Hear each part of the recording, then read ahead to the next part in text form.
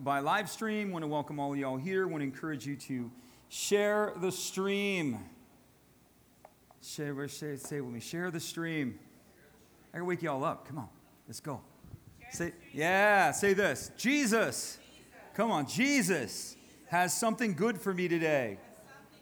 He meets you at the point of your expectation. You must come expecting. If you expect nothing, you get nothing. We come with expectation. God has a word for you this morning. He has a word for you today. He has something encouraging. Something is coming your way because the Lord is good. So we're doing John chapter 6. And as we've been kind of making our way through this chapter, it's just a loaded chapter. Jesus had moved away from the crowd. It's coming up on Passover. And so the storyline is he's in the north of Israel, up near the Sea of Galilee. Alex, if you have that map, I know I'm throwing you a curveball, but if you have that map that I threw up a couple weeks ago, you can throw it up there for a minute or two. There it is. Look at that. Wow. Ask and you shall receive. All right, so what's happening here, so this is basically the idea. This is Israel. And these lines represent the roads that pilgrims would take to come down to Jerusalem. 3 times a year, a male representative from every Jewish household had to go to Jerusalem because God had an appointment. So they were called moeds. They're called, so one of the things, the feasts were called moed. There were appointments and there were rehearsals. And so every year that the Jews would come, there were 3 important feasts. It was the Feast of Tabernacles, the Feast of Passover, and the Feast of Pentecost. A Jewish male representative from every household had to be in Jerusalem because God had made an appointment that on that day, I'm going to do something. And so for centuries and generations, they had practiced and rehearsed these Passover rituals. And then one special Passover, all the male representatives of the household witnessed the Messiah be crucified. Then one special Passover, all the Jewish males were there in Jerusalem, and Pentecost and the Holy Spirit came. And all those stories are illuminated. The women were allowed to come, but God didn't mandate that the women came because usually the women at that time were responsible for the household and usually small children.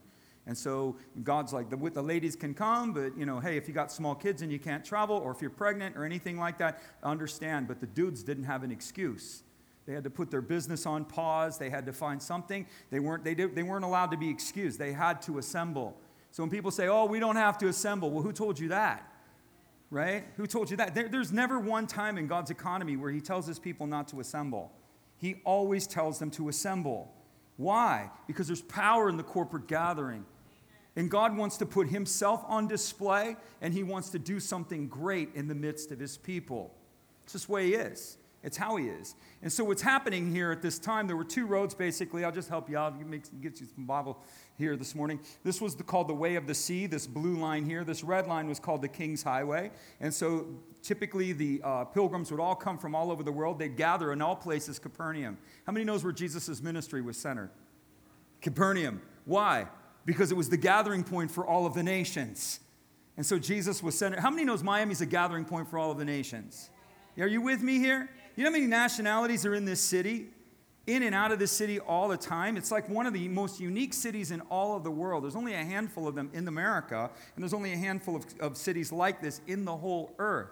And you wonder why there's so much oppression and so much darkness against these things, because this is a crossroad of nations. Jesus centered his ministry at the crossroad of the nations. And so what's happening, the pilgrims would usually gather in Capernaum, and then they would go by groups traveling down to Jerusalem, different routes. They would never take the center line. Jesus, of course, did take the center line, but the reason they didn't take the center line is because it went through this place called Samaria. And so the Jews did not want to go through Samaria. And I'm not going to do a teaching on Samaritans, but basically they would avoid this road, even though it was probably the more direct road, but they would take the outer roads because they did not want to go through Samaria. Jesus didn't have a problem. They considered the Samaritans outcasts, outsiders, half-breeds, unwanted, not up to the social or political or religious snuff. Jesus is like, I don't have any issues with that. That's your issue. That's not mine. And you see him doing that over and over again. It was their issue. It wasn't his. How many issues are our issues, but they're not the Lord's? It's their issue, not mine, right? And that's not to say God doesn't have righteousness, because he does. And so what's happening here at this moment, we're having a shift. Jesus has been on this side of Capernaum. He tried to withdraw with his friends, with his disciples for a few days to get everybody together and to basically chill out because he's getting ready to go down to Jerusalem. And anytime Jesus was in Jerusalem, it was a tense time.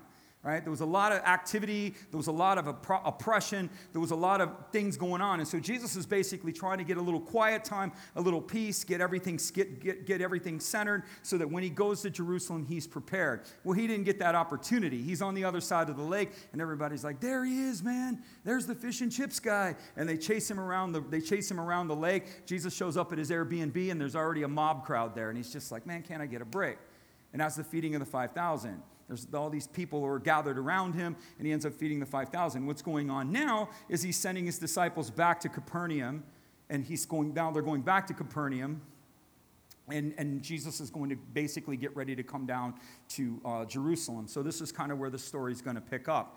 It's going to pick up here. So Jesus heads back to Capernaum. They create a flotilla. They wake up in the morning, the disciples had gone, and this is where we're going to pick up the point. The disciples had left. Jesus meets them on the water. He stayed behind. He withdrew, stayed behind, kind of again. How many knows life is very calamitous sometimes? It just pulls you in all these different directions. Anybody know what I'm talking about? And life, you get this clear focus, and life happens. And then all of a sudden, you're like, wait a minute, what am I doing? Why am I here? What did I come in here for? What's going on? We just lose the script so easily. And so one of the things we see with Jesus' life is he was constantly going back to find the center point of the script. What am I? What is my purpose? He knew, but just all of this noise, he wasn't into the noise. He just wasn't. He needed to withdraw, and you'll see what happens to him after he withdraws. So the crowd creates this flotilla. They wake up in the morning, the boat's gone, but Jesus had a boat too. And they're like, wait a minute, Jesus' boat is still here. Where'd he go? And they're like, he must be on the other side. He's trying to fake us out. He's trying to ghost us, So they all got in a flotilla, and they went over to the other side, to Capernaum, and they end up actually finding him there. But in between that moment, I want to just take a little bit of time to show you Peter walking on the water especially, or Jesus meeting him on the water, because it's an important story. There's a lot of details that are here. And so John is very competitive with Peter. I don't know if you're aware of that. If you ever do a study of the disciples, John basically grew up with Peter. James and John were fishermen. Peter and Andrew were fishermen. They all fished in the same area. They grew up together. Their dads had fishing businesses, so they kind of grew up knowing each other. A lot of times, the people that know you the most are the least impressed by your transformation, right? The people that Jesus said a prophet is without honor. And they cannot truly see or appreciate or value the transformation that has happened in you. And John was always a little competitive with Peter. We see this when Jesus rose. It says, John outran Peter to the tomb. So they're racing to the tomb. Jesus is alive. And the disciple whom Jesus loved, speaking of himself, outran Peter. And so you see this little competitive nature. Peter walks on the water, right? Now, you would think that would be something that you might want to include in your biographical narrative, but not John.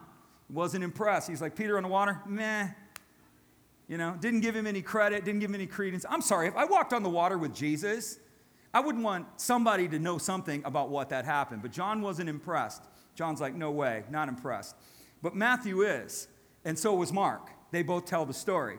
And so here we have, I'm going to share with you, Matthew gives the greatest detail, which is clear that Matthew was truly impressed. He's like, dude, you walked on the water. Matthew was just like tripping over this whole thing, and he writes this, he goes into a lot of detail over what ended up happening. John, not so much. He wasn't impressed at all. So thank God for Matthew. And so there's some points here. So I'm going to go to Matthew 14. So this story isn't necessary. It's a parallel to John 6, but I'm going to read it from Matthew 14 because there's more detail there. It says, immediately Jesus made his disciples, with me. He made his disciples get in the boat, and he sent them to the other side. Yeah? So then it says, what happens? Jesus sends the multitudes away, and then he goes up on a mountain by himself to be alone with his Father, to be alone in the Spirit, to kind of get everything on page and get everything lined up. Now, when evening came, the Lord was alone, but the boat was now in the middle of the lake. So Jesus is looking out over the lake, and he's seeing his disciples, and they're rowing, and they're not really making a lot of progress. And the boat was being tossed by wind and waves. And I love this statement. Say it with me. The wind was contrary. Everything was blowing against them, right? And so now in the fourth watch of the night, which is sometime around 3 o'clock in the morning, so they've been rowing a long time. And they're like, man, Jesus has told us, man, we just got to get there. And they're in the middle of the lake in the middle of the night. And these guys are mariners. You got to realize that they grew up on this lake. They grew up fishing this lake. They knew this lake. They knew the weather. They knew the patterns. They knew the currents. They knew everything about this lake. But there was something about the resistance that they were experiencing that wasn't natural to them. And when the disciples saw him walking on the water, Jesus goes out walking on the water. And they were troubled, saying, "It's a ghost." And they cried out with fear. But immediately Jesus spoke to them and said, "Be of good cheer, it is I, don't be afraid." And Peter said, "Lord, if it's you, bid me to come to you on the water." And the Lord said, "Come on down, Peter." And when Peter had come down out of the boat, he walked on the water to go to Jesus. But when he saw the wind and the waves and the boisterous sea, he became afraid, and he began to sink. And he said, "Lord, save me." And the Lord stretched out his hand, caught him by the hand, picked him up, and said, "Little faith, why did you doubt?" And when they got into the boat, the wind and the waves ceased, and those who were in the boat came and worshiped him and said, "Truly, you are the Son of God." This actually is a reference. What Jesus is doing is he's mirroring a lot of things that Jesus is doing to this culture in particular is he's mirroring Old Testament to them. I think it's Psalm 32. I can't remember, but it's the Lord walks upon the midst of the seas and he commands the winds and the waves. He's the storm God. Right? So they would have known about a God who could walk on the water and command them. And Jesus is like, this isn't fiction. This is reality. I can actually do this, right? So that was another mirror that they were seeing. So how did they understand that he was the Son of God? How did they understand that he was God himself? They even use this reference, Son of God. I have a lot of points I want to pull out of this, but I'm trying to keep it disciplined as much as I can. They had the thing I will emphasize because it's important. The idea of Father, Son, and Spirit is not new. This isn't something that comes only from the New Testament. This was built in to Jewish understanding all the way up to the time of the Second Temple. During the time of the Second Temple, the Jews shifted their theology and they got rid of almost all their teachings on the divine, on the concept of the divine. Why? Because their former concepts did nothing but testify of Jesus. They understood Elohim. They understood the divine presence. They understood the divine spirit, and they understood the manifest presence of the Elohim. All throughout the Old Testament, you have the manifest presence of the Elohim. You have a manifest presence walking in the garden. Moses, anybody know the story of Moses in the burning bush? What was in the middle of the burning bush? Anybody know? There was a man in the midst of the burning bush. Read the story. We always do the burning bush. No, there was a dude standing in the middle of the fire. It's Jesus. They understood. So Jesus is the divine. He's the theophany. He's the one that appeared to Abraham. He's the one that appeared to Moses. He's the one that appeared to Joshua before the walls of Jericho, right? He's the one that met Daniel in the fire, or the Shadrach, Meshach, and Abednego in the fire. So this concept of there being a manifest presence or a separate entity, a separate part of God was nothing new to them. They referred to him as the Son or the divine representation. That's how they saw sons. Sons were representations of the Father. And so they would refer to him as the Son. And so Jesus would always speak their language, the Son of God. And in Daniel, he's the Son of Man. And so Jesus would speak. A lot of these things are Hebraic phrases that he's trying to communicate to this group of people. Do you understand? He tries to communicate to you in a way that you'll understand. This God is always wanting to speak to you. We have a class today. God is always wanting to talk to you. And his desire is to try to speak to you in the understanding framework that you have. It's crazy. I'll just tell you a silly story. We went to Valentine's Day with my beloved daughter, and we were sitting there, and and my daughter's telling me things, and I'm kind of, I'll use this word, juxtaposed between being giving her pastoral understanding and being her father. And so I'm kind of twisted up between like giving her what I want to say as her dad and giving her what I want to say as a pastor. And my wife, who sounds very much like the Holy Spirit, said to me, counsel her as her pastor, Kevin. And so I'm like, okay. And so whatever, long story, I'm not going to get into all the details, but this is interesting because the point is God desires to speak to you in a language that you understand. And so I kept hearing these this song by Bob Dylan that I've maybe listened to 4 or 5 times in my life. I'm not a Bob Dylan fan. I've never been a Bob Dylan fan, but I kept hearing, these times they are a-changing, right? I kept hearing, these times they are a-changing. And I'm looking at her and I'm like, I just hear that these times are a-changing. And I said, I think there's something in the lyrics for you that's a word for you. And I don't know what my daughter's music, what she likes at this stage of her life or anything. And she tells me, Bob Dylan's very important to me. And she tells me all these songs that have meant something to her in her journey in life, and it's been a Bob Dylan song. I didn't even know that. And so here I am. So I'm not only geeking out about that, I'm reading the lyrics to her. On her way home, she's calling me, like spam calling me, over and over and over and over again. And finally, I'm like, okay, I'll answer the phone, right? And so I answer the phone, and my daughter's on the phone. She's like, Dad, you're not going to believe this. You're not going to believe this. She's like, I'm driving down the road, and there's a dove flying next to my car. She's like, she filmed it. She filmed it. She got the end of it. She's like, I'm driving 70 miles an hour, and there was a dove flying next to my car. But wait, there's more. And she said, on my Siri, on her whatever, the satellite radio, is playing The Answer is Blowing in the Wind by Bob Dylan. I just gave her the word, not even 2 hours ago. It's crazy, So it's like God speaks to you in a language that you can understand. This is the point. We think that he's going to speak in these they're going to hear a thundering voice and it's going to blow me against the wall and Jesus is going to come through the wall and blind me with light. Not necessarily. He speaks to you, and his desire to speak to you is in a communal relationship, in a meaningful way. And that's what he does. He tries to speak to you that way. And that's what he's doing right here with these people, is he's speaking to them and he's building a bridge into their life off of a language that they would have understood. They would have understood all of the references that he's making, but somehow they didn't want it. So Jesus sends his disciples ahead of them. So there's this concept, Christian, in this kingdom where they say, you'll have heard something to this effect. I've heard this many times. Well, we don't want to get ahead of the Lord now. We want to slow our roll, and we don't want to get out in front of Jesus. That's one, and I've heard that one 1,000 times. I've heard the other one. Well, if it's difficult, it may not be the Lord's will if it's difficult.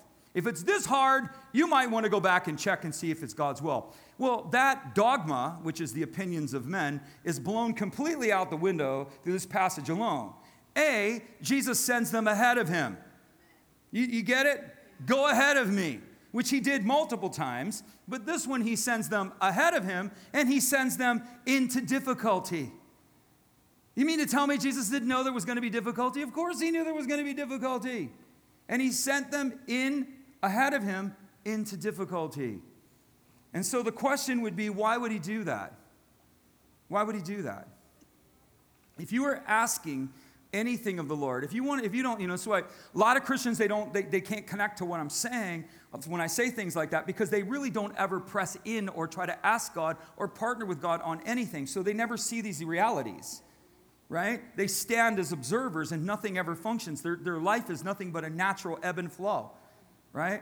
There's nothing supernatural, there's nothing dynamic, and this growth engine that God has created it within us never comes to pass, because they want to sit on the sidelines all the time.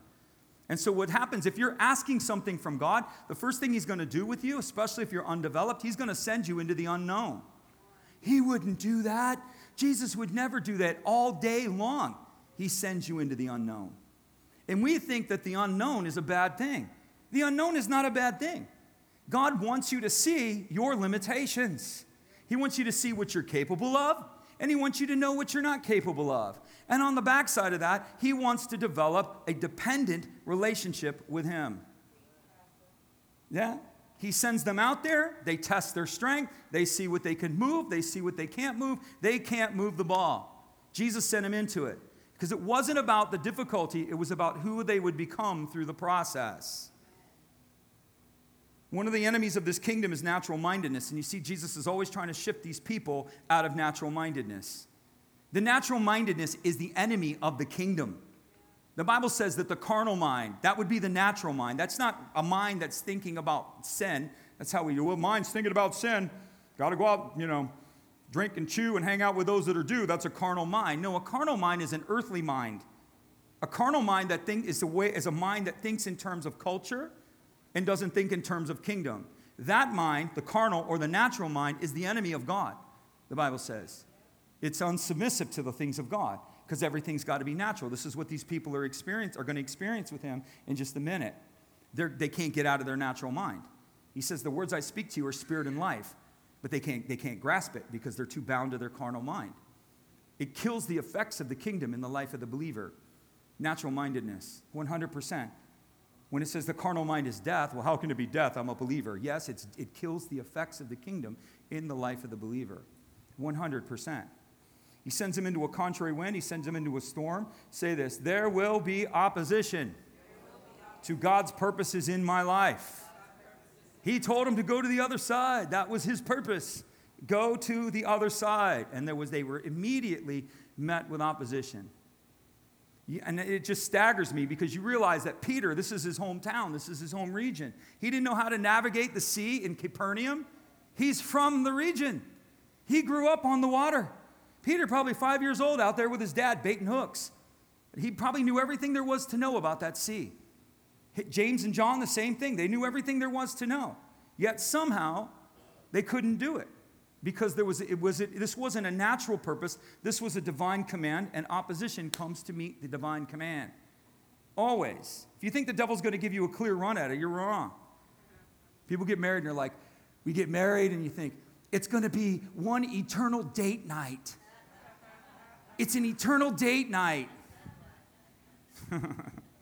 Not really. So there's opposition outside. So they were facing opposition from the outside, and they were facing opposition from within. You know how Jesus works? He sticks you right up against your fear. Right up against it. You fear people? Well, your destiny, your purpose, your assignment, your mandate's on the other side of people. You ain't getting there if you won't overcome that fear. I don't believe that. Look at your life. Look at your life. Why is it the same? It is always directly related to your fear. Their fear at this point was the water. The ancient world viewed the water as chaos, unmasterable. No one can master the waves. No one can master the sea. All forms of evil are around the sea. The ocean had all this mystical things. That's why they immediately said, it's a ghost. Right? No one can master the sea. Well, Jesus can master the sea. He can master the waves. God sends you into the area that you're most concerned about. This is how we become what we're supposed to become. You don't think David was afraid to face Goliath? Wouldn't you? I don't know anybody in his right mind that would look at something described as Goliath and not be afraid. How about the priests being commanded to go into the water? This is another one. When they're crossing the Jordan, not the Red Sea, but they're going into the Promised Land. The river is raging. It's like whitewater rapids. And the Lord says, take the Kohanes, the priestly caste that's supposed to carry the ark, those guys, and tell them to walk down into the water. That would not be a good day to be a Kohen, right? You'd be like, are you serious? You're going to make us walk down into the water? Or better yet, how about when he puts the worshipers out in front of the army? We're going to fight a major battle, and here's the plan. I need the tuba, the piano, the electric guitar. We're going to amplify this thing. We're going to push this out there, and all the worshipers are going to go in front of it. They had to confront their fear. But don't be afraid, the battle's the Lord's. Oh, that's very comforting, right? How about, here's another one. How about Gideon? It's one of my favorites. We got a stick and a lantern, okay?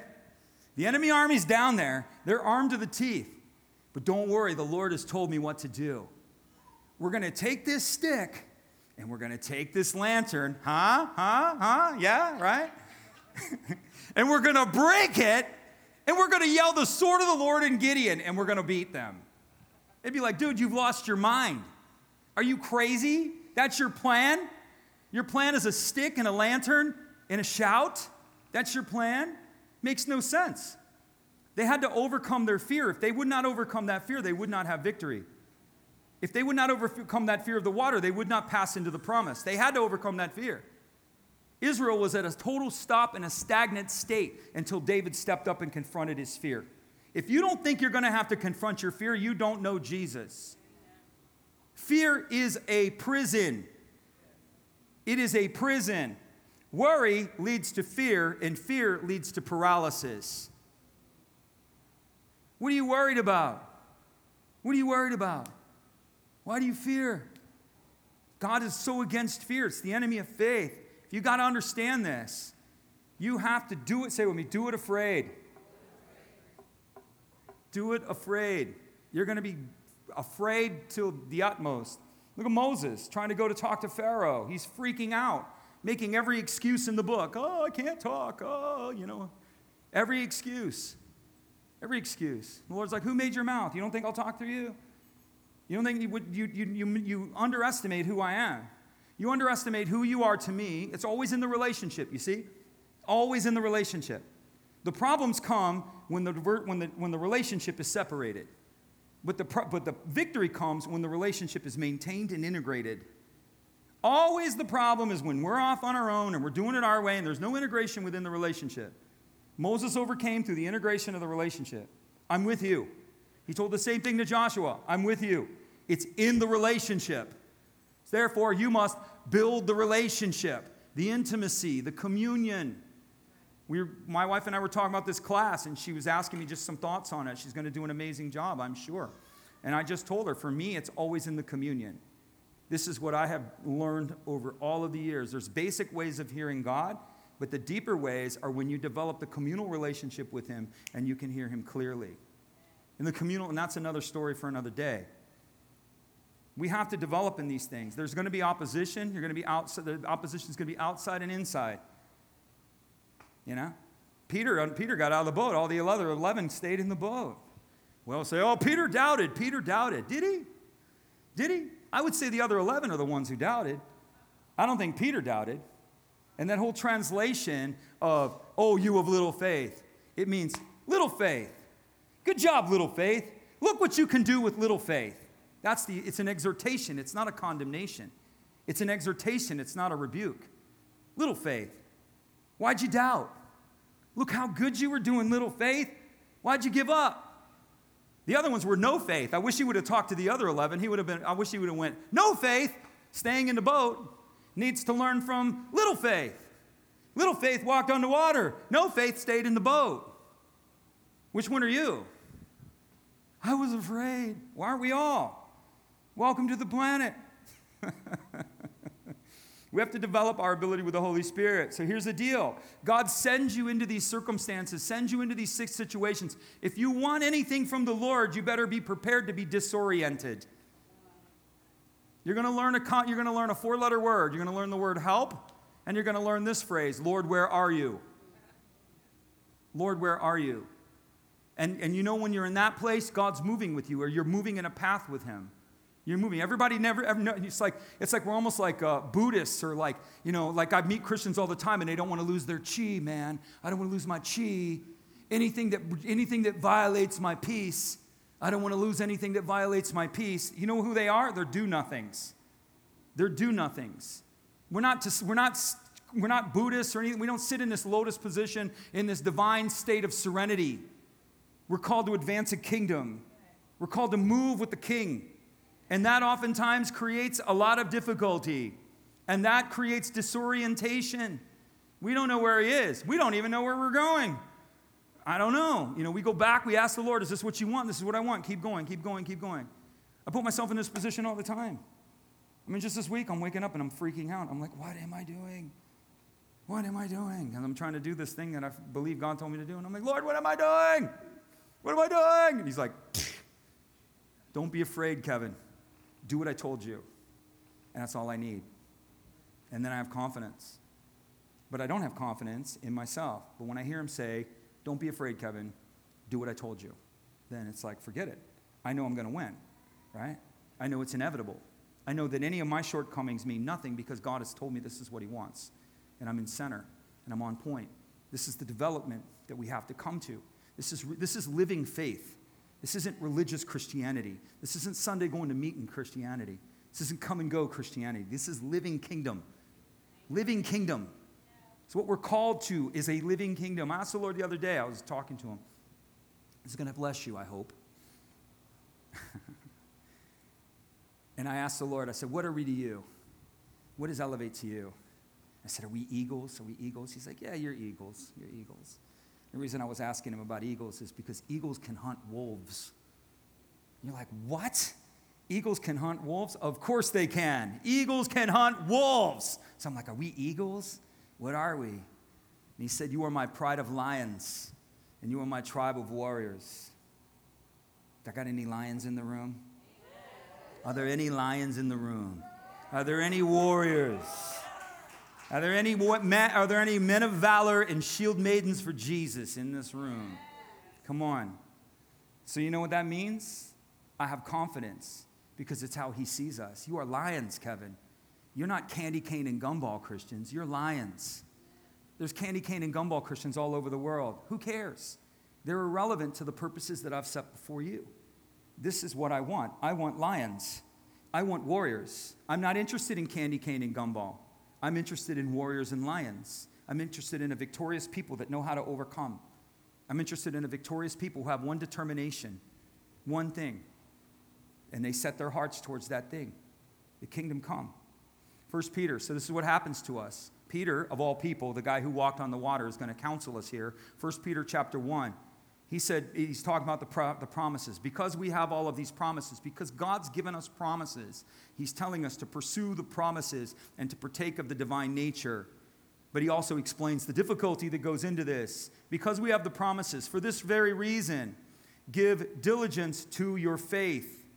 Add to your faith virtue.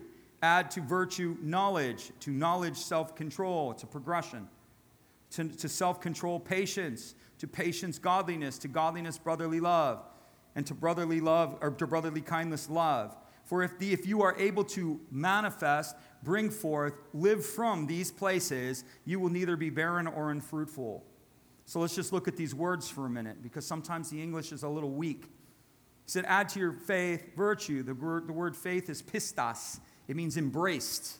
Doesn't mean believe. Doesn't mean intellectual assent. That's the whole misunderstanding with this, I believe in Jesus. That's where James says, you believe, you're intellectually convinced. Well, the devils are that way too. It's not, Jesus isn't looking for an intellectual convincing. He's looking for someone who embraces it. That's why it tells us to believe in the heart and confess with the mouth, because it's an embraced belief. It doesn't mean you understand it, but I embrace this. I don't know. I have no understanding, but man, I'm holding on to this. I'm all in on this. Add to, amen. Add to this embracing belief virtue. This word virtue is excellence. Excellence. Say it with me. Perfection is not the goal. Excellence is the goal. Right? We can't be perfect. Be perfect as your Father in heaven is perfect. He says that. I always get somebody who wants to correct me on that. The reason that he says that is to show us how imperfect we are. No one can be perfect. We're not perfect. We're not going to be perfect till Jesus comes. But we can be excellence. We can maintain excellence. Excellence is doing the best that you can in the situation you're in with what you have available. Doing your very best at all moments with what you have. And sometimes that's not good enough, but it's the best you got. And that's the standard that God sets for you. It's the best you have in the situation you're in with what you have available. As you grow and you look back, you go, wow, that really sucked. I didn't do a very good job there. But you did the best you could with what you had in that moment. That's the standard of our lives, is excellence. And so Peter is saying, embrace Jesus and be excellent. Give your best at all times. You work for a boss that's lame, give your best at all times. You're not happy with your marriage, give your best at all times. Excellence.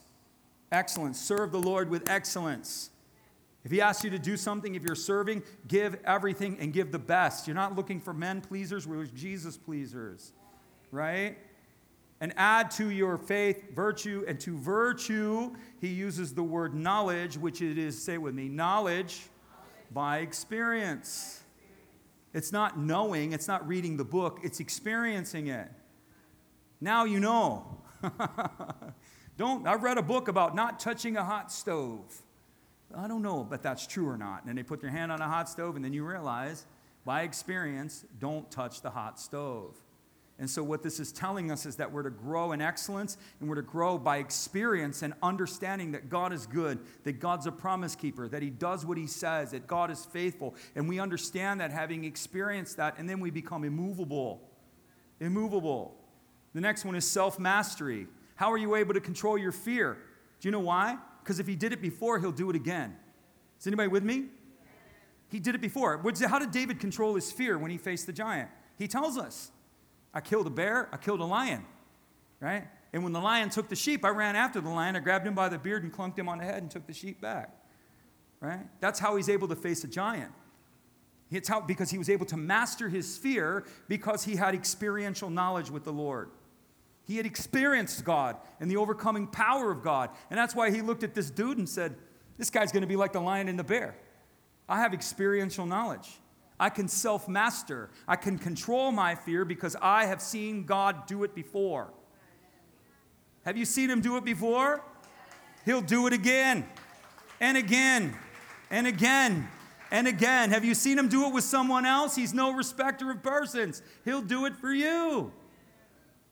So true. Self-mastery is control of the inner world. Then he uses this word patience, which I think is the weakest translation. It's, say it with me, hypomeno.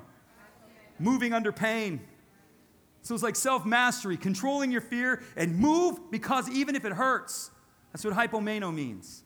This is going to hurt. Do it anyway. Do it anyway. Right? Hypomeno, self-mastery through experiential knowledge that comes from excellence. Seeing God do and work and do these amazing things. You master your fear, and then you're still like, oh, this is going to hurt. It's going to hurt. And you do it anyway. You move under pain. Hypomeno. Hypomeno. We create an anemic church because we teach an anemic gospel. Patience. Patience. We use that word patience. You just got to be patient. You just got to be patient. No, you got to move under pain. You got to move when it hurts. That's what it's saying. I'm just being patient. I don't want to violate my peace.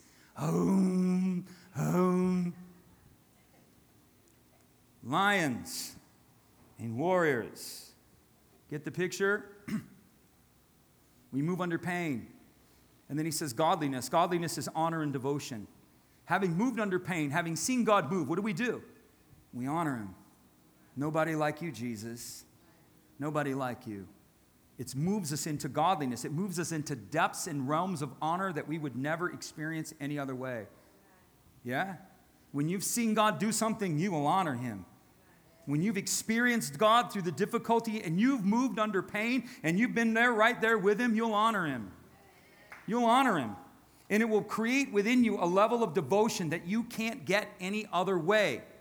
You can't get this in a box. You can't read it in a book.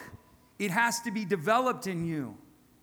And so when the wind is contrary, God's doing something. Honor and devotion. And then it leads to koinonia, brotherly love, kindness. And you know what that means? Woo! I honor the Lord. Charmaine, what he has done for me, he will do for you. You see the transference? And then it leads to that. And you have this confidence and this certainty, and you can look at this person and say, man, what my Father's done for me, he will do for you. Exactly. There we go. They're cluing me in again. And then it's agapeo, which is generosity to the world. It begins with brotherly kindness, where we encourage one another in the faith. And then it begins with seeking love. And you can be able to tell the world, not because of something you've read, but be something you've experienced. There's a certainty to our faith that God expects. Are you with me? So God is developing us with these things. It's not quitting. It's enduring. Hearing what he says, developing as God told you. Right? I share the story. This woman was, she comes here from time to time. I love you. I don't want to say her name, but, she's part of our Christmas and Easter crowd. And, but so anyway, she comes here, but I've had a relationship with this woman for, not like that kind of relationship, but I've known, no. Anyway, let me clarify that. But my wife and I have known this woman for a very long time. And, she's come back to her faith and a bunch of stuff, a lot of crazy cool things. But I think of the story where she would always come to me and she's in the most desperate straits or in the most desperate situation. And man, this woman, if I told Sherry her name, she's going to go, wow, you're right. This woman has seen epic victory. And she's one of the ones that I grab and go, believe God. Stop crying. Trust the Lord. Hear what the Lord is saying. What is God telling you? Then stand there. And God has delivered her from great straits. But to say she was fearless in the journey would not be true at all. I mean, she come to me like in a breakdown, crawling up like, I understand. It's so hard. I'm like, you are a daughter of the highest. Take your rightful place. Stand up. You are a victor, not a victim. Rise up, daughter. And she'd be in these terrible circumstances, and I would always tell her, talk to Jesus. Call on the Lord. Let him tell you. Let him tell you, right? And she told me the story. She was in this really terrible strait, and she had to get out of this circumstance. And so she was still going through the motions of her life, and she was working with kids at the time. She had this school, this little thing, and she's driving down the road in her van, and she told me the story. And she said she started crying. She's like, I heard God, Pastor. I heard God. I'm like, what did he say? And so she's telling me the story. She's driving down the road, and she's crying. And she's like, Jesus. And she's telling him all these things. And he's like, and I need you to deliver me. And she'd been saying this for all this time. And he almost stopped her and told her, I'm working on it. She said, I heard him tell me, stop crying. I'm working on it. I'm working on it. And she ended up selling a property that she couldn't get rid of for no particular reason. This developer who was building in this region just comes up to her, and his words to her were even, I don't know why I'm buying this property. This property doesn't make any sense to me. I'm not even sure what I'm supposed to do with it. And he's like, but I feel like I'm supposed to buy this property. This is what he's actually telling me. And it took a few months for this guy to finally pull the trigger, but she would tell me stuff because it was in the middle of nowhere. And he'd get up on one of those boom cranes, one of these those where the painters use. And she'd say he'd be looking out over my property before the days of drones. He'd be up there looking out over the property on one of these boom cranes. And he ended up buying the property from her. And God brings a guy and says, you're going to buy that property. He didn't even know why. He's an unbeliever. He's like, I don't know why, but I feel compelled to buy this property. And he bought that property. You don't think God can deliver you? You don't think he can get you out of a terrible situation? He can deliver you. It's about who you will become in the process. Now she has confidence. She's seen an even greater victory just this year. Just this year. It was handed to her. And it was a dogfight, and she's ready for the dogfight. She's ready for this dogfight. She's ready. She asked Sherry and I to come to this thing with her because it's going to be a fight. But she needs you there. Needs you there for moral support. Need you there. Need you there. So we go there, and we walk in, and by the time we walked in the door, whatever it was supposed to start at 10 o'clock, it was already resolved, and it was given to her like that. It was just given to her. I know, I got communion. I'm with you. I'm with you. I'm with you. I got communion. I'm testifying of Jesus here. That's right. So her level of confidence is much higher than at any other point in her life. And I tell her, use what God has done for you to exhort other people. What he has done here, he will do again. What he has done here, he will do again. Agapeo, use it to the unbeliever. Koinonia, use it to the believer. Use it to yourself. Tell yourself. Wake yourself up. So Jesus withdrew, so I won't get too much into that. But I do want to land here because this leads us into communion, which is a beautiful thing. What a beautiful transition, right? God is so good. Don't fear the difficulty, Christian. And so then Jesus moves to this passage and he starts talking to these people about bread because they're all coming to him because he just fed the 5,000. And they're like, where's the fish and chips guy? And so they all run across the lake and they find him over in Capernaum and they're like, give us this bread again. We want this bread. And Jesus is like, you're not seeking me for miracles or even for understanding. You're just seeking me because I filled your belly. You're seeking my hand and not my face. It's essentially what he's saying. He said, you seek me for natural purposes. And so he shifts the conversation. How many say this with me? Jesus always shifts the conversation. He shifts the conversation. Always from a natural conversation to a supernatural conversation. Nicodemus came, wanted to have a natural conversation. Whoop, Jesus switched to supernatural. Thomas is standing there looking out over the field, saying he can't feed everybody. Jesus shifts it to a supernatural conversation. He's going to shift it to a supernatural conversation right here. He's got not just got a crowd, he's got some of the religious leaders are around, and he says to them, he says, your fathers ate manna, or bread from heaven, in the wilderness, and they died. The bread that comes down from heaven, now he's really going to offend them. One may eat of this and not die. And then he says, I am the living bread. I have come down from heaven. If anyone eats of this bread, speaking of himself, he will live forever. And the bread that I shall give is my flesh, which I shall give for the life of the world. Therefore the Jews quarreled among themselves, saying, how can this man give us his flesh to eat? Natural mindedness. How can this man give us his flesh to eat? Then Jesus said to them, most assuredly I say to you, unless you eat of my flesh, of the Son of Man, and drink of his blood, you will have no life in you. Whoever eats of my flesh and drinks of my blood has eternal life, and I will raise them up on the last day. For my flesh is food indeed, not natural food. He's not talking about natural food.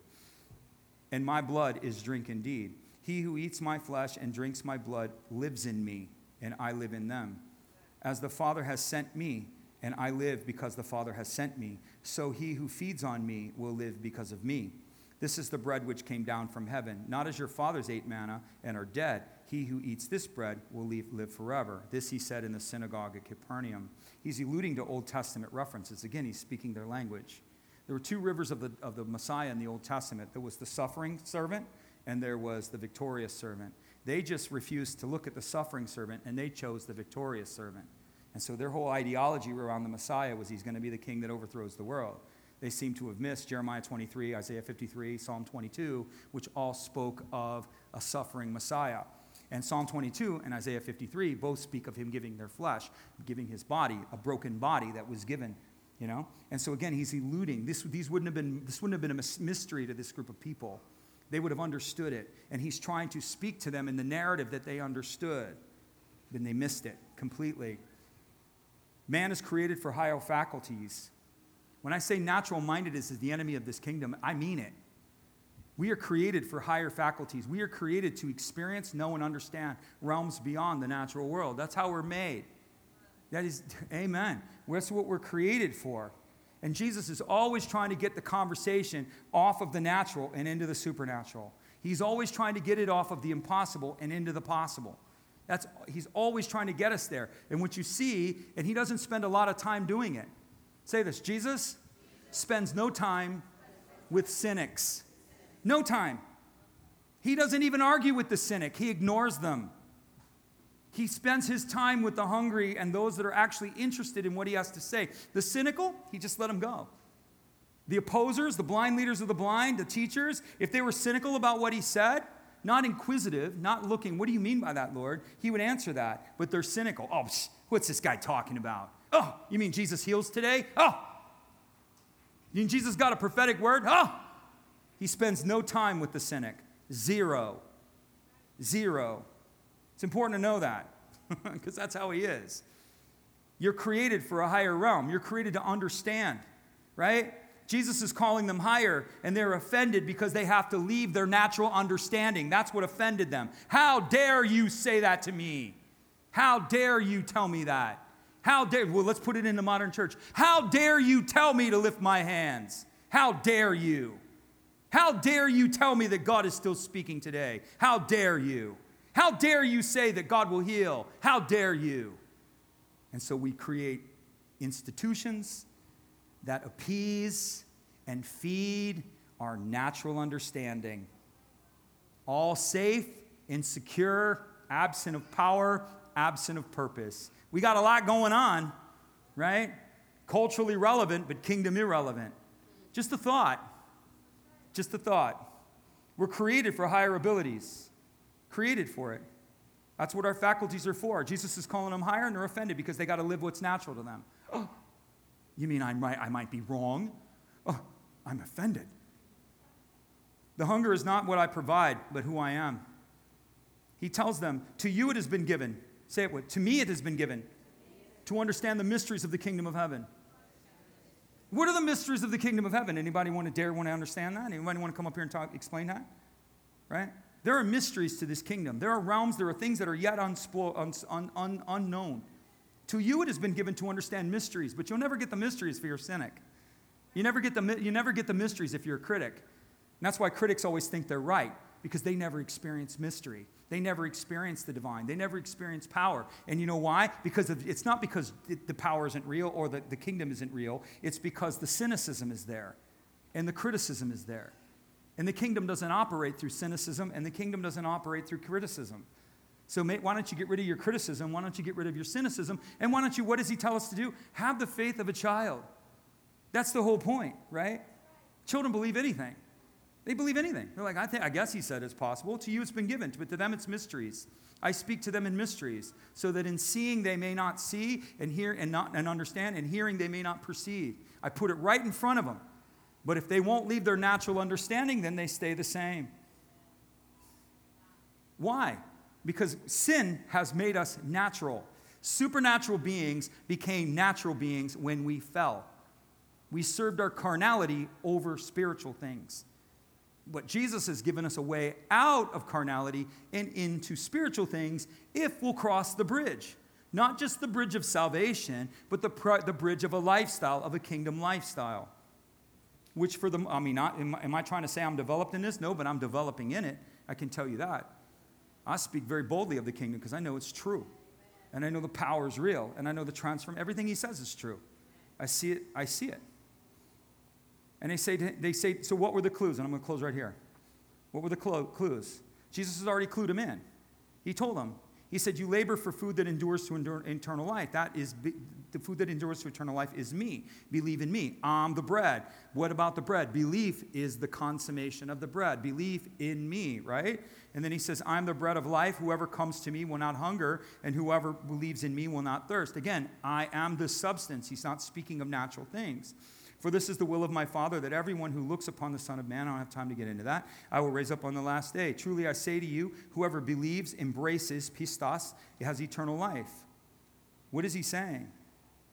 He's telling them spiritual things. He tells them in John, I think it's 6:63 is the verse, the words I speak to you are spirit and life. As they were leaving, as they were all offended, because Jesus had challenged their natural understanding, and they're offended and they're leaving. Self-righteous, pious, all of the things. They're going off knowing better than the Messiah himself. And Jesus is like, what I'm telling you is spiritual. What I'm telling you is living. I'm not telling you natural things. I'm telling you spiritual things. The bread is his body. The wine is his blood. And we're going to take communion here this morning at Elevate. And why does Jesus institute this? Because it's the promise of the Father. Jesus had to become as us in order that we might become like him. Sin demanded death. All of us are born sinners. Oh, y'all. But you know what? You're no longer sinners if you're in Christ because you've been born again.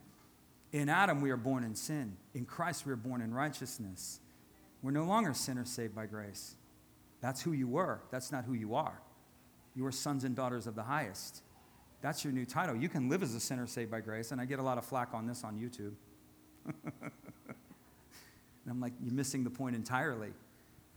By grace we are saved and by faith, and that not of ourselves. I'm like, I get that. But nowhere does the Bible call us a sinner once we become born again. Nowhere. Nowhere. We're sons and daughters. We're heirs. That's the language of the believer. Never. Saints. Never sinner. Never. Not one time. And so we're no longer that. That's who you were. Paul says, such were some of you, but you've been washed. You are no longer that. And the body was given for us that his body was broken so that we wouldn't have to be broken. His blood was given so that our blood wouldn't have to be spilled, not just mortally, but immortally. And that's what communion means. And Jesus is referencing it here. He's actually referencing Melchizedek. If you know the story in the book of Genesis, when Melchizedek came with victory, what was he holding? Anybody? Wine and bread. Melchizedek came to Abraham, a king that had no beginning and no end. I believe it's Jesus personally, but it's open for debate. But Jesus, the eternal Melchizedek came. He's a king forever according to the order of Melchizedek. And he comes bringing what? Bread and wine. Bread and wine, body and blood. My body for your body, my blood for your blood, to give you a new body, give you a new blood. All of these things. It's an important thing. And the idea is that the physical bread, when we take this physical bread, it's a declaration that we've embraced Christ. When we take the blood, it's a high declaration that we've embraced a new beginning, a new bloodline, a new purpose. So if you're available, you come up here. While she's ready, I'm going to ask you this question. If you never received Jesus, I'm going to do this really fast. Because there's somebody out there, because he's pulling on me to do it, and I'm pulling this way, and he's pulling me this way, so I'm going this way. If you've never received Christ, or you don't know if you're a Christian, and you don't know if you're born again, you can receive him today. He's a prayer away. The Bible says if you will believe in your heart and confess with your mouth that Jesus Christ is Lord and he has risen from the dead, you'll be saved. So we're going to say a prayer. Elevate's going to pray with us. If you're here in this room and you just don't know and you want to be sure, today's your day. And if you're watching and you don't know, you say, I was confirmed. Well, the priestly confirmation doesn't do anything unless you're confirmed by the Holy Spirit. And so just because a church confirmed you doesn't mean that you're confirmed by the Lord. We have to follow his mandate and what he requires. And the Bible says, believe and confess. And so we're going to do this with a prayer. And so all that are here and all that are there, you're going to say this prayer with me. Just say, Dear Jesus, I believe that you are the Savior, and I need a Savior. I may not understand this, but I choose to believe it. So I open my heart to you, Jesus, and I ask you to come inside. I ask you to forgive me. I ask you to heal me. I ask you to restore me, and I ask you to repurpose my life. All that I am, I give to you, and all that you are, I receive as mine. From this day forward, I choose to follow you. In Jesus' name, amen. All right, so we're going to end the stream. God bless you. We love you. And then we're going to take communion here together. So if you just make your way up around and grab the communion element and bring it back to the seat, we'll take it together as Jody plays. And yes, come on up. Absolutely.